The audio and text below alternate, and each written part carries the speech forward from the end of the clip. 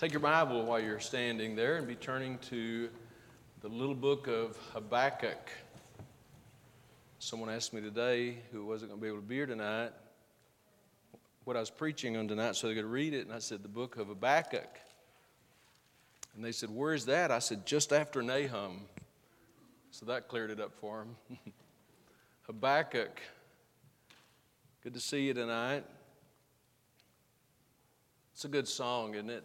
Take all my pride, my selfish will. That's a prayer that I think God would be pleased with.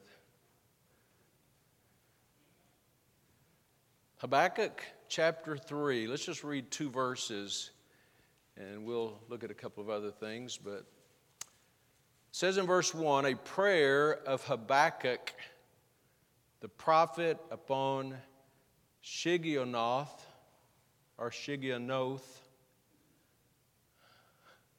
Which one is it? Alex, you know, tell me. O Lord, I have heard, here's the prayer. O Lord, I have heard thy speech and was afraid. O Lord, revive thy work in the midst of the years.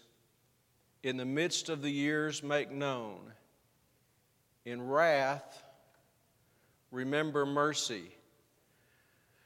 You know, I like the prayers of the Bible, and especially the prayers of the preachers, the prophets. This is one of them.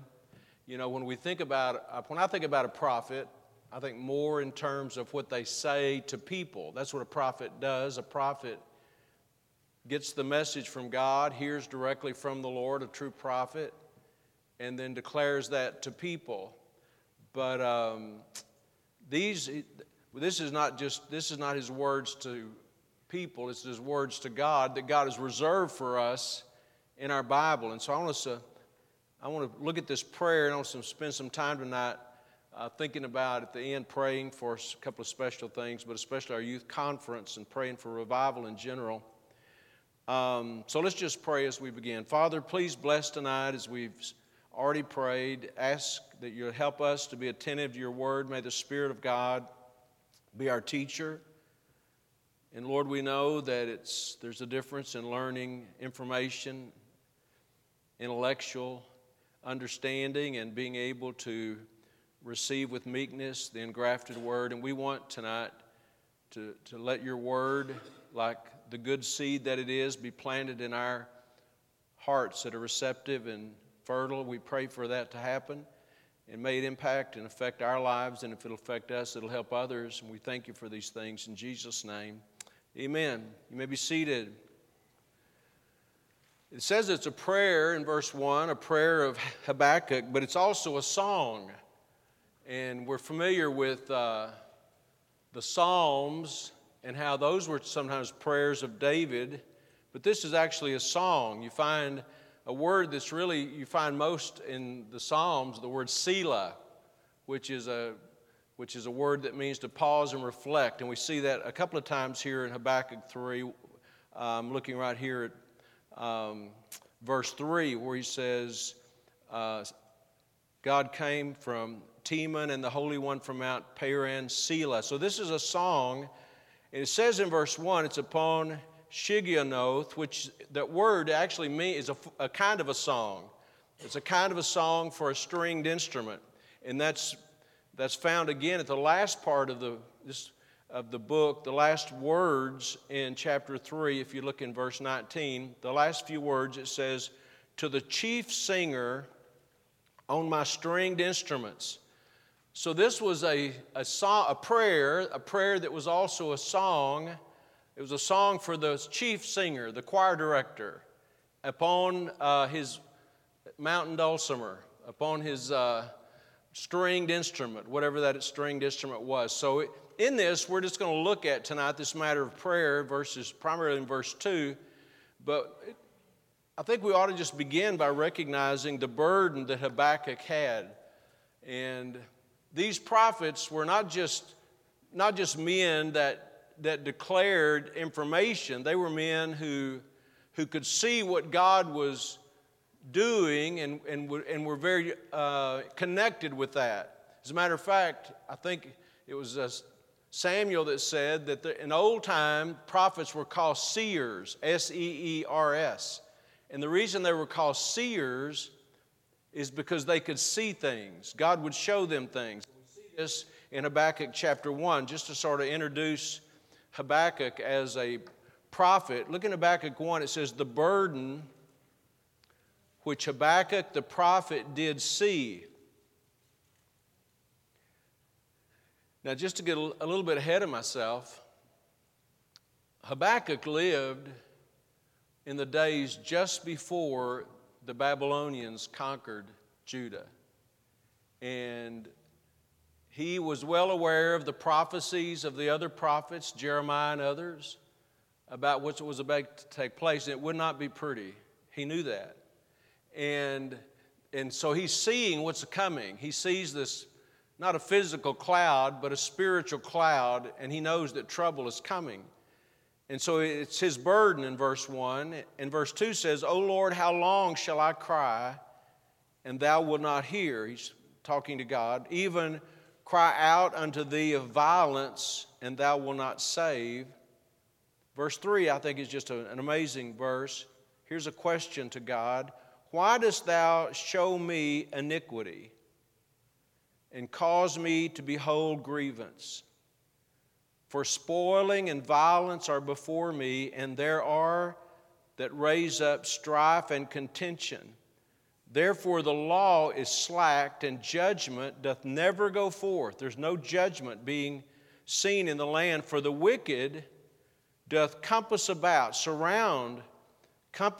the righteous. Therefore wrong judgment proceedeth. And so he was very burdened for what God had shown him. And he knew that God was going to raise up this opposing nation. Matter of fact, look in chapter 1 there in verse 6. This is God speaking. For lo, I raise up the Chaldeans. The Chaldeans, the Babylonians, were just horrific, savage people. For lo, I raise up the Chaldeans, that bitter and hasty nation, which shall march through the breadth of the land, to possess the dwelling places that are not there. So he knew this was coming. And by the way, this kind of dates his writing, because he wrote before the Babylonian occupation of Judah. And if you look in chapter 3, where we began in verse 16, another reference to that, he says, when I heard, my belly trembled, my lips quivered at the voice, rottenness entered into my bones, and I trembled in myself, that I might rest in the day of trouble. When he cometh up into the people, he will invade them with his troops. I mean, I shouldn't say nobody. A lot of people didn't believe this. They didn't think it was coming. In Jeremiah's day, there was a whole host of false prophets that said this will never happen, it's never going to happen. But it was about to happen. The northern kingdom, Israel, the northern kingdom has already fallen to the Assyrians. And now the Babylonians have conquered, the Babylonians and Medes conquered the Assyrians, so the Babylonians are the empire of the day. And so Israel's already gone. This is Judah, the southern kingdom, where Habakkuk is in Jerusalem. But the point I want to make is that his eyes were really wide open about what God was about to do. We don't know the exact timeline, but the invasion from the north is imminent. Now let's go to our text, having kind of set the stage. In verse 2, this is his prayer in Habakkuk 3.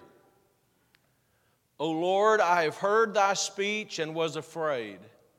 O Lord, revive thy work in the midst of the years. In the midst of the years, make known. In wrath, remember mercy.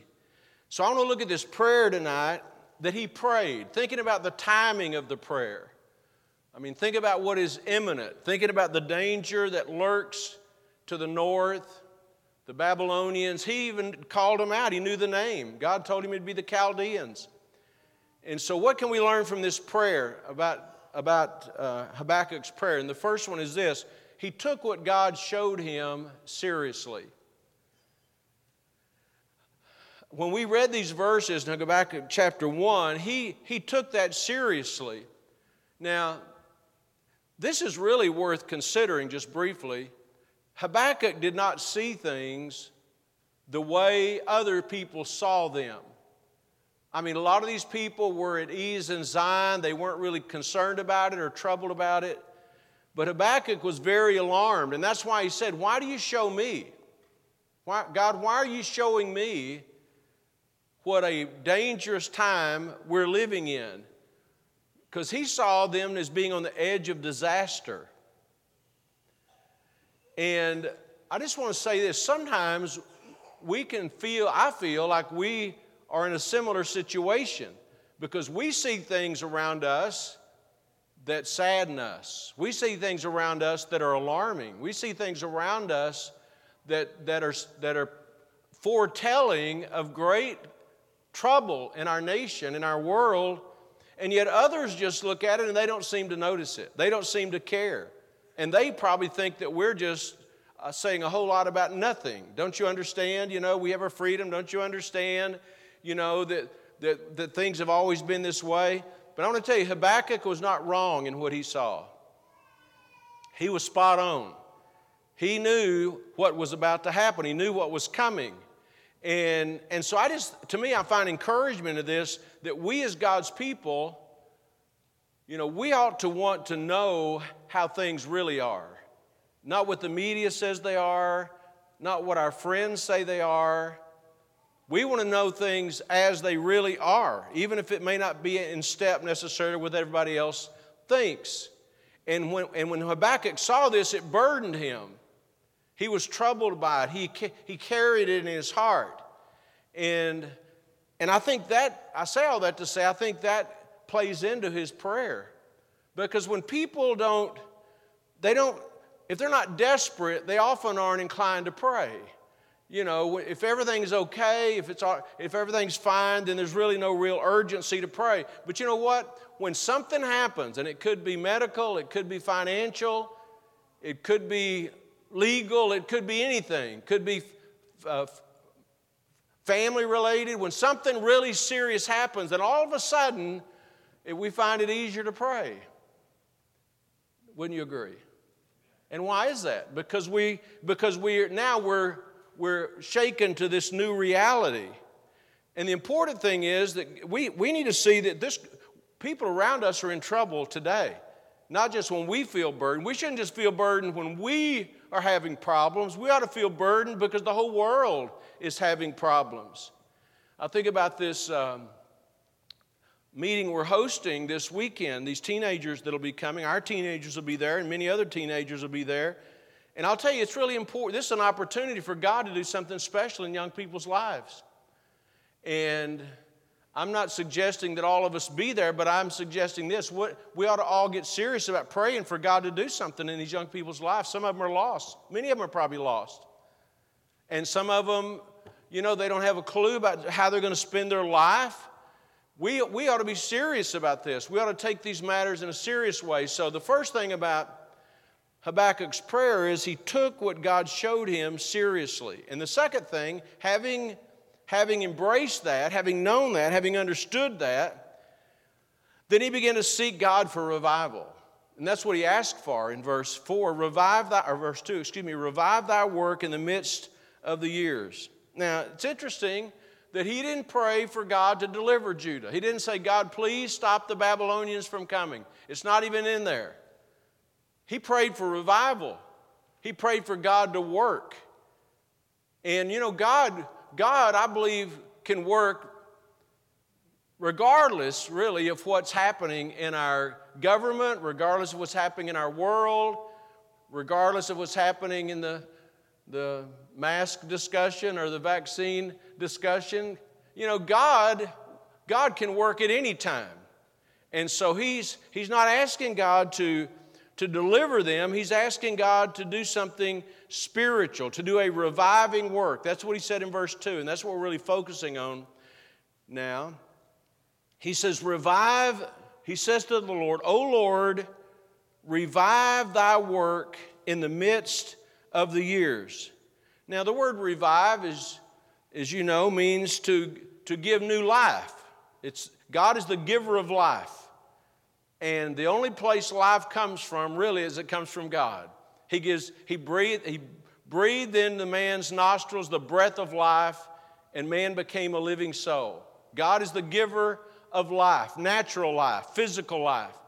And He's also the giver of spiritual life. Only God can give spiritual life. And that's what happens when a person gets saved. They're quickened. They're born again. They become new creatures. God does that. Young person, you can't do that. Mom and dad can't do that. Man can't do that. I can't do that. Only God can do that. And by the way, what God does lasts forever. When God does it, it's an eternal thing. So life comes from God, and to revive is to be brought back to life, to live again. And that's no problem with Jesus. He raised Lazarus from the dead. That's no problem for Him to bring back to life. And what Habakkuk knew was it would take a work of God to impact Judah. It would take a work of God. He couldn't do it. Preaching couldn't do it. He was a faithful prophet, but he couldn't do it. There was a glimpse of what we would call revival during his life. I believe that he prophesied at least part during the reign of Josiah, and King Josiah did a lot of cleansing work in the nation in Judah. But he says, revive thy work. And so it was God's work that needed reviving. Now, would we call Judah as a nation the work of God? And in reality, yes, we would, because it was God's chosen people. This was a nation that God had originated with Abraham, the descendants of Abraham, and they would be His chosen people. And so he said, God, I ask you to do a reviving work in your people. And I'm reminded tonight that we're God's people. We're God's work. We're a work in progress. Individually, we're the result of what God started in us. God Himself gave us life. When we were saved, He put life within us. He came to dwell within us. We belong to Him. And so we're a work of God. You may not look at yourself that way, but if you're saved, you are a work of God. And what He's begun in you, He will complete. He will continue and complete in the day of the Lord. Collectively as a church, we're part of God's work. Every true church is the body of Christ. And so what we want is for God to work. We want God to work in our lives. We want God to work in our families. We want God to work in our loved ones. Revival is a divine work. It's something God does. And a preacher cannot, you can have a guest come in. We're going to have a revival meeting in the end of August, but no preacher can bring revival. Revival comes from God. And we can hear a song that may move us emotionally, and there's nothing wrong with that. We can hear a sermon that may stir us up, but stirring up is not the same as being revived. God has to revive people. That means He does something in their heart. It's quite natural, I believe.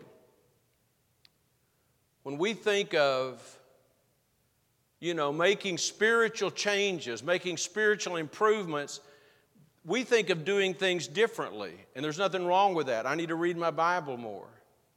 I need to pray more.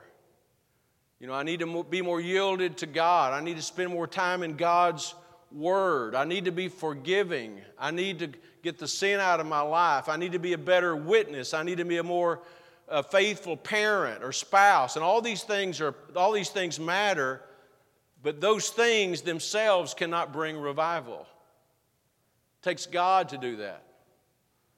No one, and I can only speak for myself, but I think this will be true of a lot of people in this room. When we got saved, we didn't just change because we started doing a lot of things differently. Like we started going to church. That was different. Started reading my Bible. That was different. Started treating my wife with respect. That was different. But you know what? All those things didn't change me. All those things changed because He changed me. That's revival. when God does something in a person's life. I'm not saying it's not right to say, well, I'm going to read my Bible more, or I'm going to pray more. Those things are good, and we need to do everything we can, but true life comes from Jesus Christ. I'll tell you, when He does a work in your heart, you will be different. And that's what he's praying for. That's what Habakkuk's praying for in verse 2. Revive thy work in the midst of the years. Genuine revival is a work of God. It takes God to change a heart. And that would be my heart or your heart or any of us. And that, again, I say regeneration. That's what that word means. Regeneration means to be made new. It's a Bible term. And it means to be made new. It's God's work. And revival is the work of God. And really, if Judah had any hope, it was in God doing something. And I feel the same way about our country. If there's any hope for the good old USA, it's going to be because God does something. And by the way, God can do things.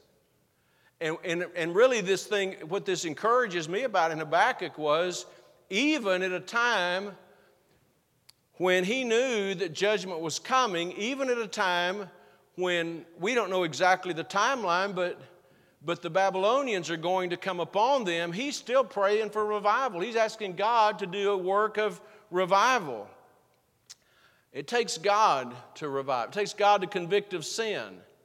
It takes God to restore people to their first love. That's a problem that was a Bible issue in a church in Ephesus, that they had lost their first love. It takes revival it takes God really to restore zeal in a person's life. And that was the Laodiceans' problem, a literal church. And you know what they need? They needed revival. And so I think this is a relevant thing to pray about, is to pray specifically for God to do a reviving work in families and individuals and teenagers. We ought to pray for that. I think it'd be a good thing, not just tonight, but just in general, to pray for that. To pray for those we care about, to pray for families that are struggling, to pray for people that are away from the Lord, or they're not serious about their spiritual condition. Only God can do that. There are things we can do, and I really think without God we can't do anything. But there may be things that we can do for God, but I'll tell you, we need what God does in us. And you can't make that happen. I can't make that happen. But number one, we ought to recognize that it could happen, and it should happen, and it can happen. And we ought to pray for that to happen. God, I want you to change me. Make that a personal prayer. God, I want you to work in my life. I want you to do something inside of me. And if we're satisfied with where we are, then we're not, like I said earlier, we're not going to be really inclined to ask God to do that. But our place is to seek God. Our place is to, in Hosea, when Hosea the prophet prayed, he called the people to seek God until he turned and bring righteousness upon you. Till he rain is the word he used. Rain righteousness upon you. And so our place is to turn to God in repentance and brokenness and ask God to work. And I think sometimes that we can become very accustomed, and maybe this is not as big a factor as I think it is, but in just going through the motions and doing things as though that's okay. And doing the right things is good. But if God's not working in us, that's what Paul said to the Philippians, it's God that worketh in you to will and do for his own good pleasure. And one of the things Habakkuk said in his prayer was, he says, Lord, I have heard thy speech and was afraid. O Lord, revive thy work in the midst of the years, right? In this time, while this is happening, in the midst of the years, make known. He wanted God to make himself known. That'd be a good thing, wouldn't it? If God would work in such a way that it would be evident that God is doing something. And so that's what he prayed for. And, sin is being made known. Just look. It's everywhere. You don't have to look for it. It's everywhere. Sin is being made known. But he prayed that God would make himself, in the midst of the years, make known. And so that was his prayer. And then the last thing I want to notice in his prayer, verse 2, is he says, in wrath, remember mercy. He asked God to show mercy. In wrath, remember mercy. Now, again, Habakkuk was well informed. He knew what was about to take place. He knew God was going to come down upon Judah. Israel had already fallen. Their capital city, Samaria, Israel had fallen to the Assyrians. And that's just their the neighboring country to the north. And he knew what was coming. He knew who it was. He didn't, God told him it's going to be the Babylonians, the Chaldeans. And so he knew they deserved judgment. And if you were to read these chapters, the first and second chapter, it's just filled with all the evidence of their sin, their rebellion, their idolatry, their stubbornness, their pride. So they deserved God's judgment. And I want to tell you, America deserves God's judgment. You don't just blaspheme God as a nation that was founded on the principles of God's word. You don't blaspheme God and murder children in their mother's womb by the millions and think that God is just okay with that. God is not okay with that. God is not okay with what we're seeing. All this cultural change that just now, it's like that snowball that's coming down the hill. It's just getting faster and bigger all the time. God is not pleased with that. And the reality is, we as God's people, we may not approve of it, but quite often, if we'd be honest, we're not really that troubled by it. As long as we're, feeding our family and able to take a vacation, and you know what I'm saying, we're just not that troubled by it sometimes. But I think we ought to be troubled by it. Seeing young people that are raised in church turn away and go into the world, we ought to be troubled about that stuff. If we're not troubled about it, who is going to be troubled about it? I don't mean judging people. I'm just saying concerned and burdened about it. And Habakkuk understood that God was justified in this judgment that's about to come. And I think it helps us, even through thinking about things like this tonight, it helps us to try to see sin the way God sees it. And I know some people could twist that and say, well, you're just judging everybody. No, I'm just, we're just seeing things that are evident. They're obvious. And that's the way it was with Habakkuk. He saw things. He knew the world that he was living in, and it was supposed to be God's people, Judah, that they were not living the way God wanted them. And when we see that, what we see is that really we deserve wrath. We deserve God's wrath. If we got what we deserved, we would be in God's wrath. I'm talking about we individually, but as a nation, as a culture, as our community. But in spite of that, Habakkuk asked for mercy. You know why? Because he knows God is merciful. Aren't you glad God is merciful tonight? And we need His mercy. If it wasn't for His mercy, we would have no hope. I don't for a minute expect God to bless America because we deserve it. I can't say God bless America as though we deserve it. We need His blessing. But what we deserve is judgment. That's what we deserve. Because God is holy. And to whom much is given, much, the Bible said, Jesus said, much will be required. And I believe that. But our only hope is the mercy of God. And we ought to pray for that. And pray for God to work. We have every reason. One of the encouragements I get from this text is, if Habakkuk, a true prophet, if he felt like in the midnight hour, at the end, virtually the end of their freedom as a nation, if he felt like revival was still a biblical prayer to pray, and he did, then I take great hope in that. That we can pray for revival. We have every reason to ask God to work. We need for him to work. We need for him to work even when we're doing his work. If it's going to the nursing home, if it's going door to door, if it's witnessing to our loved ones, we do our work. We do what God's given us to do. And this is God's work. Evangelism is God's work. Missions is the work of God. But we need for God to work. And that's what the prayer is. And, you know, I don't know how everybody else feels about this.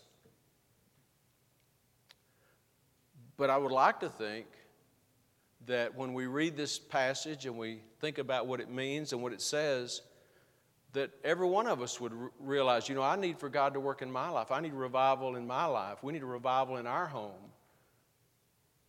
And I believe God wants to do that.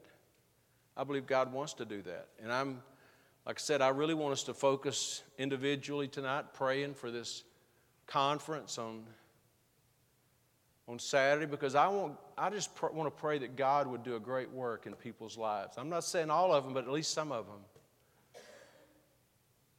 Every parent who's saved should want their children to love the Lord and be on fire for the Lord and serving the Lord. Not just being at church. And I mean, I'm glad young people come to church, but we want more than that for them. We want them to have a heart for God. And I think as parents, that ought to be one of our primary burdens, for God to do that. And for our marriages and for our church and for the ministries of our church. So as I've been thinking about prayer this week and praying for this meeting, and I thought, you know, I just felt like the Lord led me to this passage in Habakkuk. I want to read it again and we're going to pray. O Lord, I have heard thy speech and was afraid. O Lord, revive thy work in the midst of the years. In the midst of the years make known, in wrath remember mercy.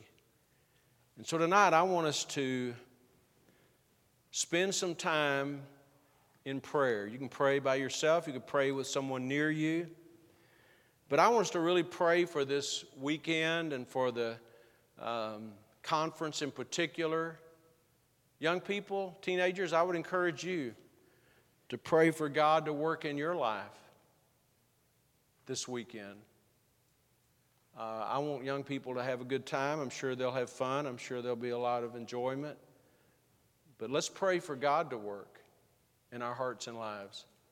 And I'm sure you have other things that you're burdened about, things maybe in your family, things maybe with someone that you care about. But let's ask God to revive his work. Let's bow our heads together. And I just want to say this. If you're here tonight and you're